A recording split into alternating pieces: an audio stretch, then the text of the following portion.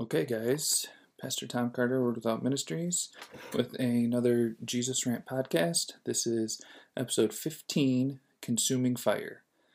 And we're still kind of on the subject of sin and hell. Hopefully, after last week's kind of game-changing podcast episode, we are starting to see things really in a very different light, in a very different context, in a very different dynamic. So I don't want to spend a ton of time talking about what I don't believe things are. I want to really focus on what I do believe things are.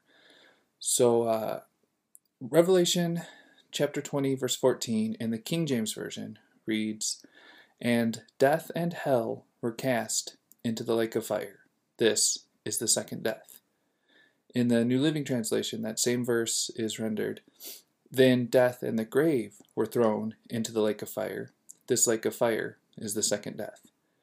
And here's kind of all I really want to say, mostly for that regard, is that if hell is a lake of fire that God throws bad people into in order to torment them eternally, how then could hell be cast into the lake of fire? That never made sense to me. I never understood that.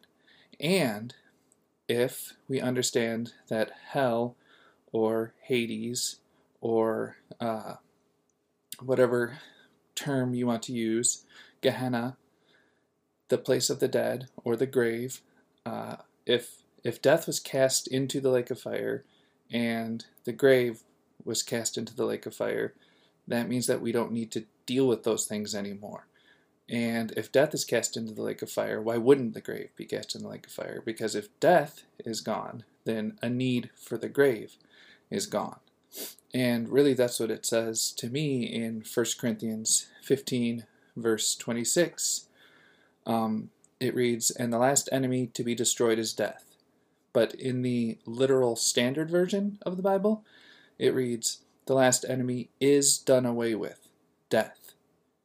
Death died when Jesus rose again, right? He laid his life down for us and he died on the cross, and then 3 days later he rose again and totally and completely destroyed, defeated, did away with, abolished death, because death could not hold him down, right? We know that, again, on my website, JesusRant.com, I do a daily rant every day, and a couple of weeks ago I did a 5-part series, or maybe it was a 10-part series, it doesn't matter, about the 3 L's that I believe describe God the best, and it's light, life, and love.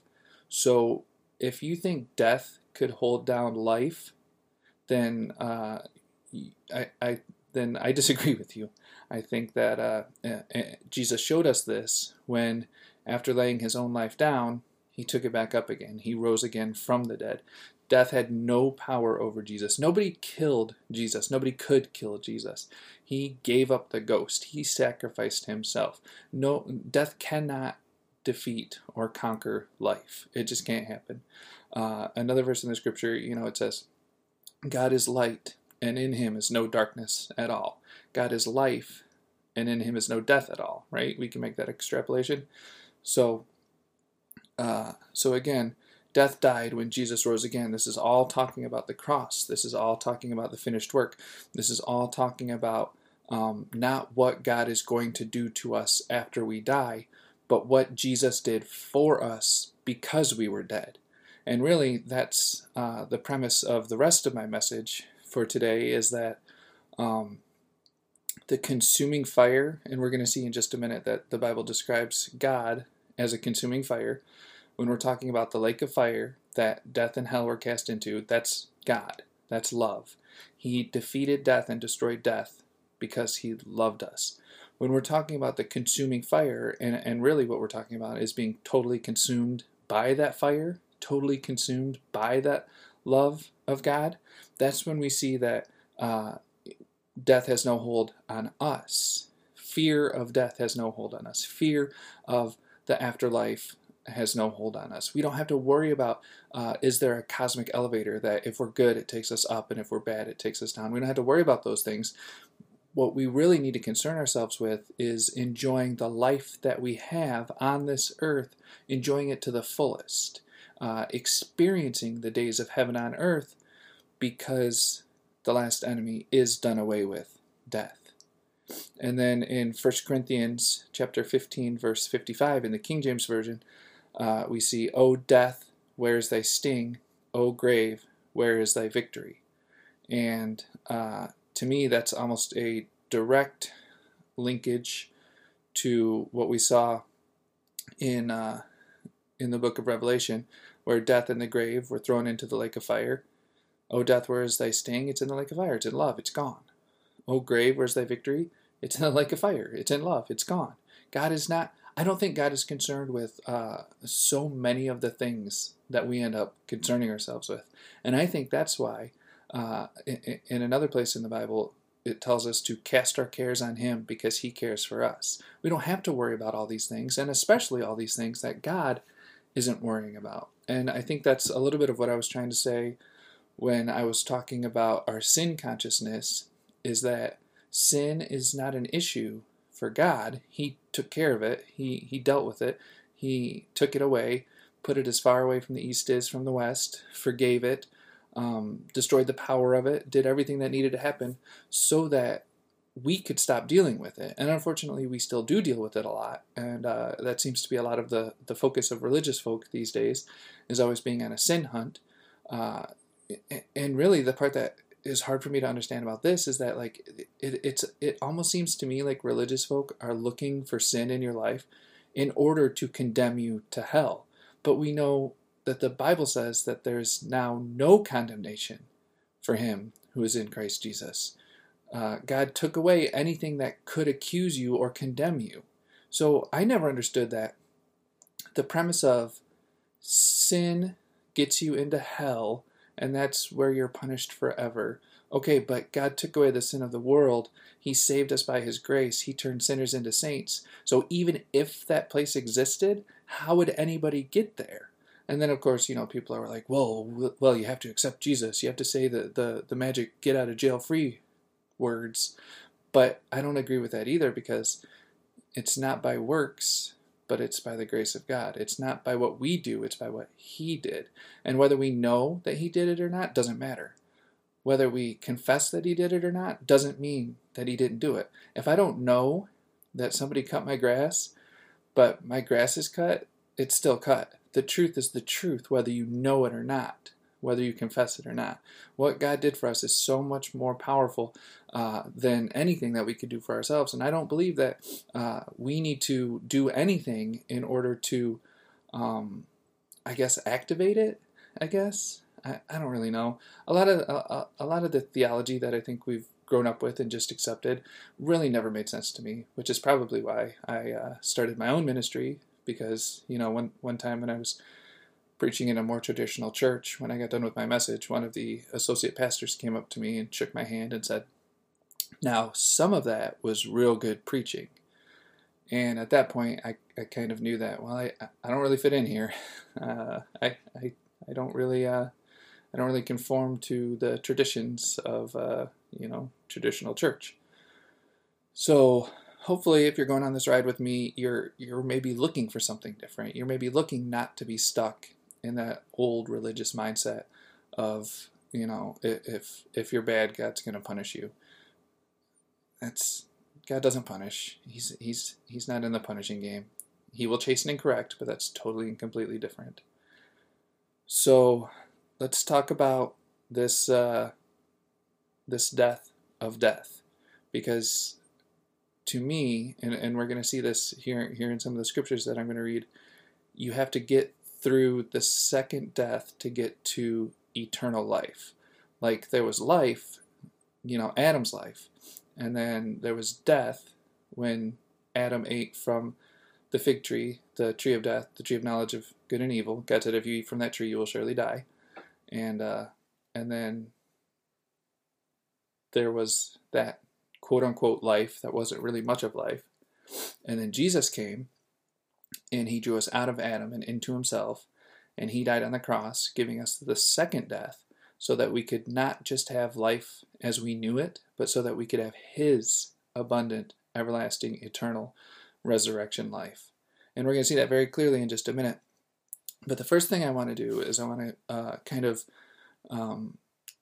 encourage us, I guess, a little bit with what the Bible says in Revelation chapter 2, verse 11, again in the King James Version. It reads, "He that hath an ear, let him hear what the Spirit saith unto the churches. He that overcometh shall not be hurt of the second death." So the second death is not something we need to fear. And really, it's not something we have to do, because it's something that happened 2,000 years ago on an old rugged cross. The second death was Jesus' death, and again, it was the death of death. It moved us out of the realm of sin and death and into the realm of light and life and love. And that's and I just want to say that when it says "he that overcometh shall not be hurt of the second death," that doesn't mean you have to overcome in order to not be hurt of it. Jesus is the one that overcame. We are overcomers because He overcame. Being an overcomer does not mean you might have the ability to overcome something if you try really hard. Being an overcomer means you overcame something. So we need to understand that we have to stop trying to overcome, and we have to rest in the finished work of Jesus who overcame the world. And that's what it says in Galatians chapter 2, verse 20. It reads, "My old self has been crucified with Christ. It is no longer I who live, but Christ lives in me. So I live in this earthly body by trusting in the Son of God, who loved me and gave Himself for me." So again, it's this shift. It's this new dimension that the cross moved us out of and into. On the cross, when Jesus was lifted up from the earth, He drew all men into Himself. And He drew us out of Adam. He drew us out of that old realm, out of that old covenant, out of that Old Testament, out of that old dimension. And He drew us into Himself. And He planted Himself in us.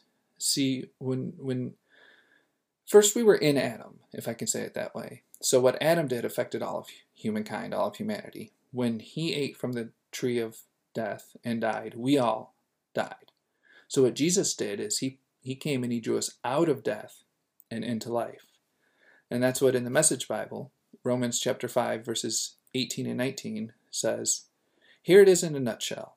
Just as one person did it wrong and got us in all this trouble with sin and death, another person did it right and got us out of it. But more than just getting us out of trouble, He got us into life. One man said no to God and put many people in the wrong. One man said yes to God and put many in the right." So again, what we see here, and I wrote a whole book about this called Identity Crisis, is in the eyes of God, there are only two men who have ever existed. Adam, the first Adam, and Jesus, the last Adam. And when Adam said no to God and got us into all that trouble with sin and death, there was nothing we could do ourselves to get out of that trouble. That's why we needed a Savior. So I guess if you want to kind of look at it like, okay, before the cross, I was a sinner, and then Jesus came and saved me by grace, right? We hear that term a lot. I'm just a sinner saved by grace. Okay, well, if you were a sinner and then you got saved, you're not a sinner anymore. So we're moving out of that realm. We're moving out of Adam. We're moving out of death. And we're moving into life.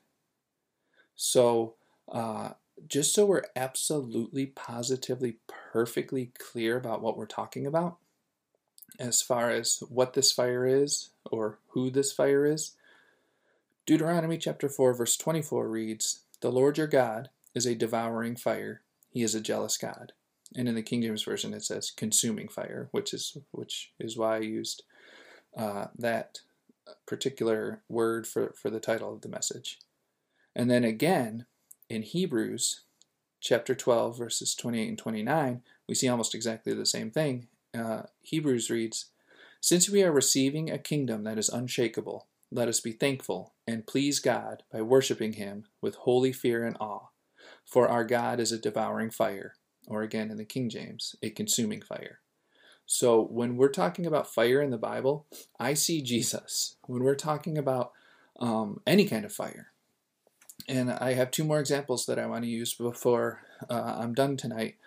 But what we need to understand is that the idea of hellfire is kind of extra biblical, I would say. It's not in the Bible to talk about, because if hell is the place of the dead, what does that have to do with fire anyway? And we saw when we talked about afterlife that there was a great trash heap that was on fire that burned and never stopped burning. But that wasn't really punishment. That was just where things that you threw the garbage away and it burned up and was gone. So I think we need to look at a lot of things very, very differently. And the thing I like about using these two different versions of the Bible to see either a consuming fire or a devouring fire is that what we have to understand when it comes to God being that consuming fire, God being a jealous God, when you're totally consumed by God or by love, that means that everything is burnt away except that fire, except that love. So, and we're going to see that just in just a second when we read in the book of Exodus how powerful and how important that is. But I think it's the Amplified Bible who, when it's talking about the cross, talks about the messianic rebirth of the world. And to me, that's such an important phrase for us to understand. And I give my mom credit for this a lot. She once told me, she said, if either the cross changed everything or it didn't change anything. And I really, truly believe that. I think that makes a lot of sense. I think if you're coming out of the old and into the new, then everything becomes new. And the Bible backs that up too, and it talks about how all things are become new, which means have become, are becoming, and will become. So what we need to understand when we're looking at this fire is we're not talking about something that is meant to punish you or torment you or hurt you. What the fire does is it purifies you, and that's what we see in 1 Peter, chapter 1, verse 7. It reads, "These trials will show that your faith is genuine. It is being tested as fire tests and purifies gold, though your faith is far more precious than mere gold. So when your faith remains strong through many trials, it will bring you much praise and glory and honor on the day when Jesus Christ is revealed to the whole world." And by the way, I've heard some, I guess, well, in my opinion, some kind of silly things about the idea of Jesus Christ being revealed to the whole world. I've heard people talk about how, like, now that we have a World Wide Web or a global internet, that it would be possible for Jesus to reveal himself on every screen in the world all at the same time, so that everybody in the world would see him together and that he would be revealed to them. And I don't know. I think that's kind of silly, because there's a lot of people in the world who don't have access to screens, just on the face of it, just on the surface of it. And I'm not saying God can't use the internet to reveal himself, because I do it every day. I use the internet to try to reveal God to people. But to me, Jesus is revealed to people when Jesus is revealed through people. People see Jesus when they see you being Jesus, when they see the love of God flowing into you and out of you and through you. That, to me, is how Jesus Christ will be revealed to the whole world, is when all of his followers or all of his disciples start, I don't want to say they start acting like him, because that's not the goal. The goal is not to be a junior Jesus or to try to follow in his footsteps. Nobody can follow in Jesus' footsteps. Nobody can live Jesus' life except Jesus. It's more than that. It's deeper than that. It's letting Jesus make his own footsteps in our feet. It's not acting like him. And I've always said, when that whole craze about the WWJD, what would Jesus do? bracelets came out. I thought those were pretty cool. Kind of. I thought it was a good reminder. Anytime you can be reminded that there's a more excellent way, anytime that you can be reminded about Jesus in your life, I think is probably a good thing. But the problem that I had with it was, okay, so I'm in a situation, and the first thing I have to do is I have to try to figure out what Jesus would do. And then I have to try to do that thing, which to me was just way too much trying. This quote-unquote Christian life, it's not about trying to be someone you're not. This quote-unquote Christian life is about embracing who you really are. It's a journey into the heart of the matter. And the heart of the matter is the heart. It's God's heart beating with love in our chests. It's not supposed to be try to figure out what to do and then try to do it. It's supposed to be natural. It's supposed to be our new true nature, which we talked about in another one of these episodes about all of the new things that came with the new covenant and the New Testament and all of those things, our new name and our new nature, and all that great stuff. But we're not supposed to be trying to be someone we're not. That is not what the gospel is about. To me, as I read in the Message Bible, it said, here it is in a nutshell. To me, in a nutshell, the ultimate truth of the universe, the Bible, boiled down to its very most basic, simple bottom line, or, as my son says, top line, because you put the important stuff on the top. The most basic, important, central gospel truth. If I could only tell people one thing about the Bible, I would tell them, God is love, and he loves you. The Father loveth the Son, and has given all things into his hand. If we start from that position and that posture that God is love, and he loves you, if we start from that place of saying, he's not punishing me, he's purifying me. There's an old saying that says, you never really know. It says, what does it say? Christians are like tea bags. You never really know what's inside them until you put them in hot water. Because it's easy to say things. It's even easy to say that you believe things. But when the rubber meets the road, when you face adversity, when you're in a trial or a tribulation, that's when who you really are comes out. That's when you show yourself for who you really are. Because we live from the inside out, even if we don't know it all the time, even if we don't understand it all the time, even if we don't accept it all the time. What's inside you will come out. Or I guess more accurately, I should say, what you believe is inside you will come out. So when we're talking about this verse in 1 Peter chapter 1, verse 7, and we're talking about the trials will show that your faith is genuine, listen, I don't think God should be a break glass in case of emergency. I think he should be the central part of your life and included in every single thing that you do. The Bible says in another place, it talks about, giving your plans to the Lord and he will make them come to pass, different things of that nature. Letting his word, which is Jesus, which is love, be a lamp unto your feet and a light unto your path. Basically, it's what Jesus said when he talked about, in this world you will have tribulation. He said, but be of good cheer, for I have overcome the world. And again, that's how I know that he is the overcomer. That's how I know that he was the one who was not hurt by the second death, and that by us embracing his death as our death, his death as our second death, then we're not hurt by it either. We don't have to be scared of it. We don't have to worry about it. We know it's in our past anyway, and we've moved out of that death and into life. And again, I talk about this all the time because I think it makes perfect sense to me, is that I believe it was John who wrote about, he said, we know that we have passed from death unto life because we love. And to me, that's about as simple as it gets. No love, N-O. No, if you don't have any love, no life.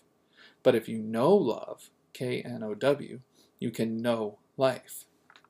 because to live is to love, and to love is to live. They're not just connected, they're the same thing. So, again, it says, these trials will show that your faith is genuine. And how can you prove that you have faith in God if you never have to prove that you have faith in God, right? Like it's like, and really that was the whole premise behind the story of Job, where the accuser was like, "Hey, man, this guy, yeah, he really says he loves you, but you've given him everything. He's never had reason not to love you." So you know the story. They systematically took away everything that Job had, just waiting for him to turn on God and curse God, and he never did. Job never did. He proved his faith in the midst of his trials.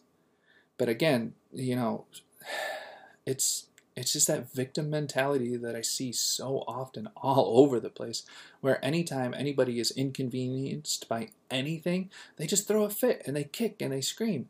And it's like nobody understands anymore that adversity builds character. It's like nobody understands anymore that sometimes there are mountains in your path so you can learn how to climb, right? Sometimes you have to go through things in order to learn and grow. And once you've gone through it, then you can turn around and help somebody else who is going through it. Because we all go through the same things. And what my uncle once told me, that life is 10% about what happens to you and 90% about how you react to it. If you look for the lesson in things, because I believe, and I mean, listen, I've had a lot of times in my life where I did not like what was happening. I did not like what was going on. It did not feel good. It was not fun. There's been a lot of times in my life when I straight up wasn't having a good time. But what I learned from that is that everything in your life can be boiled down into one of two categories. It's either a lesson or a blessing. And when you see things that way, when you can take the lesson from it or enjoy the blessing from it, then no matter what happens to you, you won't always be on this, emotional roller coaster. You won't, when good times come, you'll be able to enjoy them without getting, too high. And when things that don't feel good come, you can withstand them without getting too low. And you can kind of find that balance and that equilibrium. You can find that place where your gold is being purified by the fire. And again, when we understand that the fire is God and the fire is love, we know that all things work together for our good. We know that it may not look good, it may not feel good, but it's working together for our good. And if it's working together for our good, then in the long run, it's good.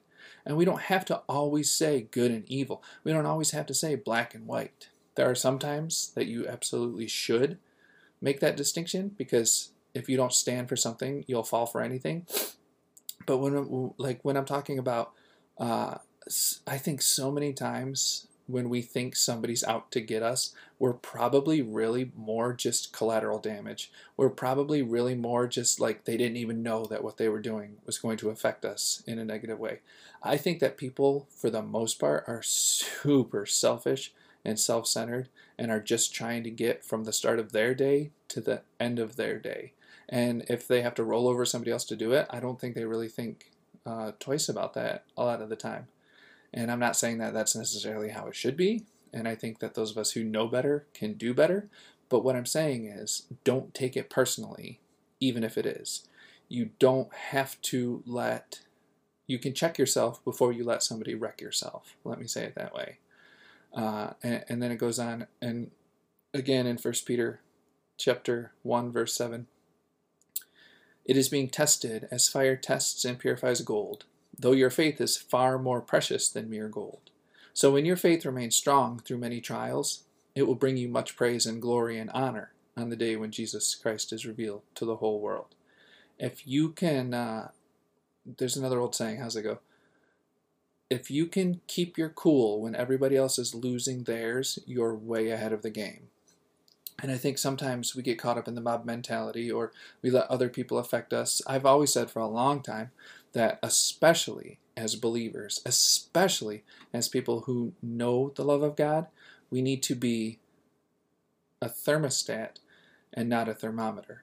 We need to set the temperature in the room instead of just taking the temperature in the room. And that's what we're going to see in our last story for this week's episode. But first, I want to talk about Moses, and I want to talk about the burning bush just for a second, because I think there's a very important principle here, a very important truth here that I want to talk to when we're talking about the consuming fire. And it's in Exodus chapter 3, verses 2 and 3. This is the King James Version again. And the angel of the Lord appeared unto him in a flame of fire out of the midst of a bush. And he looked, and behold, the bush burned with fire, and the bush was not consumed. And Moses said, I will now turn aside and see this great sight, why the bush is not burnt. Think about it. My man was in the desert, all right? If you've ever been in the desert, you know it's hot in the desert. Sometimes it would get so hot that a bush would light on fire, just from the sun, just from the heat. That wasn't out of place. That wasn't anything to get excited about. That wasn't something that you would say, oh man, there's a burning bush, because it was commonplace. It wasn't a big deal. What was a big deal was that the bush was burning, but was not consumed. That was important. That made Moses think twice and stand up and say, what is happening over here? What's going on? This fire is different. There's something supernatural about this fire. I'm going to go check this out. I'm going to go see what's happening here. And I think that is such an important principle, that we understand that when the fire that is God, the fire that is love, when it burns and when it consumes everything else except itself. So that the fire, which never dies, which is love, when it consumes everything else, it leaves only itself. It leaves only love. Love burns and burns and burns like a Holy Ghost wildfire, and it consumes everything else until there's nothing left but that fire, until there's nothing left but love. And again, that's what it means to be purified. It gets rid of all the imperfections. The fire burns out everything that is not needed. Jesus told a story about, when he was talking about trees, and he said, the ones that don't bear fruit will be cast into the fire. And that can sound harsh. You can make anything sound like anything in the Bible, pretty much, really, which is why I always try to filter it, through the lens of love. I always try to look at the Bible cross-eyed in light of the cross, in light of the finished work of the cross. I don't see God saying, oh, you're a good tree, so I'm not going to burn you. You're a bad tree, so you got to go. I see it more as, if there's something that doesn't belong, love can burn that away. When Jesus talked about, heaping, I don't know if it was Jesus, it might have been one of the New Testament writers, when they talked about heaping fiery coals on top of somebody's head, I don't think that meant to burn them. I think that meant to love them and to melt their heart. I think when you really, really, really love somebody and you lay your life down for them and you give them everything that you have and everything that you are, it's really hard for that person that you're really heaping those fiery coals onto. It's really hard for that person to ignore that, or to deny that, or to reject that. Because that's what everybody wants. Everybody wants love. Everybody wants to be loved. Everybody wants to feel special and feel loved. So, it's like Jesus told another story that I don't know if I should even open up right here, because I'm not really going to get into it. I just want to touch it, where he talked about, there was a guy in Abraham's bosom, and then there was another guy who was burning in the fire, and he wanted just a taste of cool water. And I think a lot of times that's how people feel about love. Like we feel like we're so unloved and so unlovable that we feel like we're burning, and we're so we just need just a tiny little bit, just a drip of water. The smallest amount of love would really make such a huge difference in our lives. And unfortunately, there are people out there who will take advantage of that, and who will pretend to use quote unquote love in order to get what they want from those desperate people. But again, you've heard me say it many times, If your goal or your motivation is to get something from somebody, that's not love. Love is never about getting, because love is giving. So I hit the part about not being consumed, or the bush not being burned.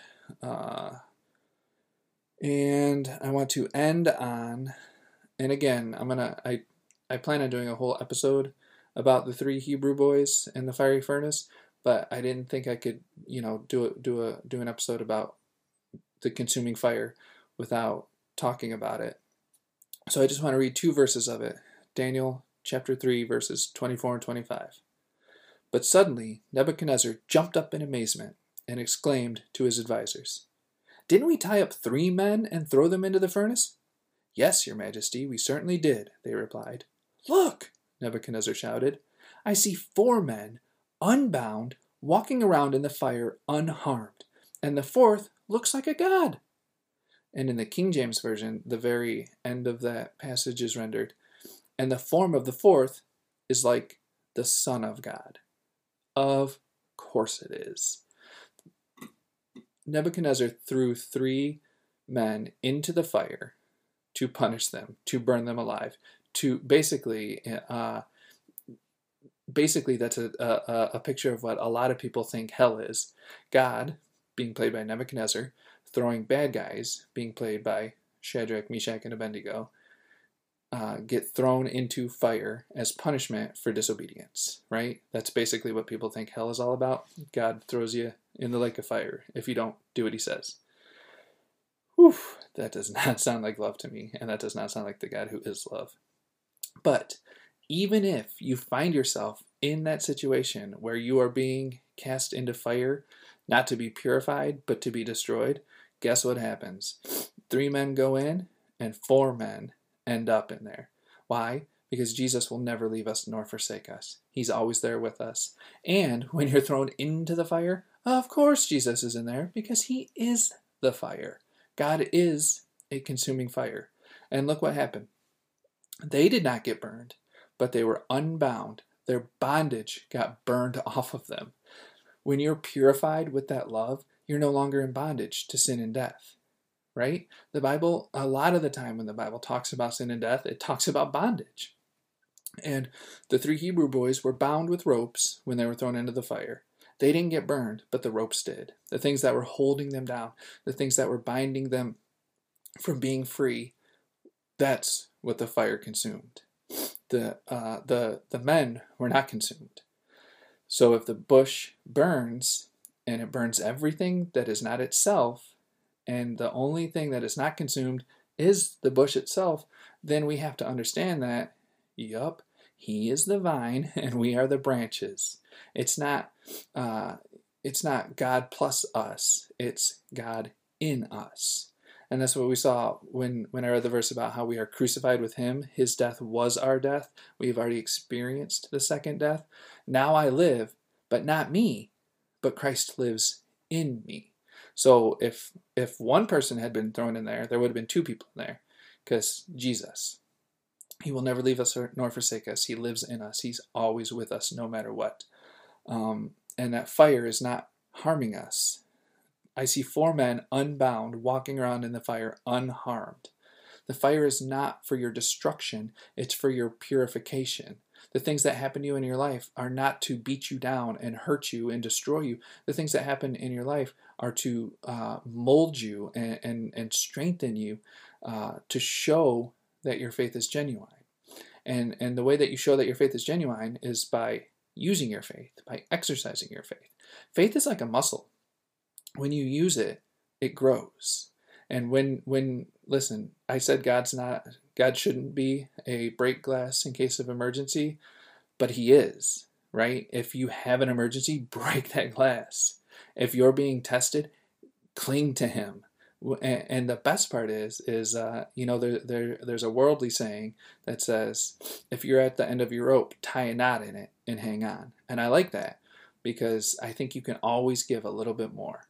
Now, having said that, I also believe that once you've given what you've got, it's either enough or it's not. But what I'm trying to say here is, what we need to understand is when we think we're hanging on to God, really what's happening is he's hanging on to us, and he's not going to let go. So hopefully what we've seen in the last, I guess, about a month now, we kind of did 2 on sin and now kind of 2 on hell. Hopefully we can see a different way to think about things, a different way to look about things. Hopefully by this point we can set aside the weight and the sin that so easily besets us. Hopefully by this point we can stop worrying so much about what happens after I die, and we can start focusing on, well, what's happening now when I'm alive? I don't have to fear the fire because God is the fire. I don't have to fear being harmed by it because really I'm being purified from it. The fire is consuming everything but itself. The love in me is filling me up and emptying out everything that doesn't fit and doesn't belong until there's only love left. And I think that is really God's plan, and always has been, is to show us who we really are by showing us who he really is, by revealing himself to the whole world. And when God reveals himself to you, that's when he starts to reveal himself through you. And then you reveal God or Jesus to others, not by saying the word Jesus, not by shoving Jesus down people's throats and making them choke on him and vomit him up and run away screaming from him. That's not how you show people Jesus. You show people Jesus by loving them. That's who he is. God in the flesh, love in a body. God in our flesh, love in our body. We reveal Jesus to the world when we reveal love to the world. We reveal love to the world when we give the love that was given to us by God to each other. It's all about God and people. Loving God and loving people. Loving God by loving people. And that's what the fire does. The fire gets rid of anything else that isn't love. It's not for punishing. It's for purifying. So that's what I had to say for this week. As always, thank you guys so much for all the support. And hopefully we'll see you again next week. Okay, well, if you enjoyed that, I want to invite you to check out my website, JesusRant.com. You can get my daily rants on there. You can get my books that I've written on there. They're also on Amazon. I have an author's page on Amazon. I've written a lot of books. I'm pretty proud of them. You can order them. I try to keep them cheap because I don't like to pay a lot of money for books, and I don't think people should have to pay a lot of money for mine. So check that out. If you want to support the podcast itself, you can find it on anchor.fm. If you just search for Jesus Rant, you can support it monetarily. You can support it by liking it, sharing it, subscribing to it, and you can support it, by word of mouth, by telling people about it, helping other people find it and listen to it. And thank you once again, as always, for spending your time to listen to it, to help me to get the word out, which, as we know by now, is my heart, is just getting this word out. Word Without Walls Ministry. So just thank you for your support. I love you, and there's nothing you can do about it. Amen.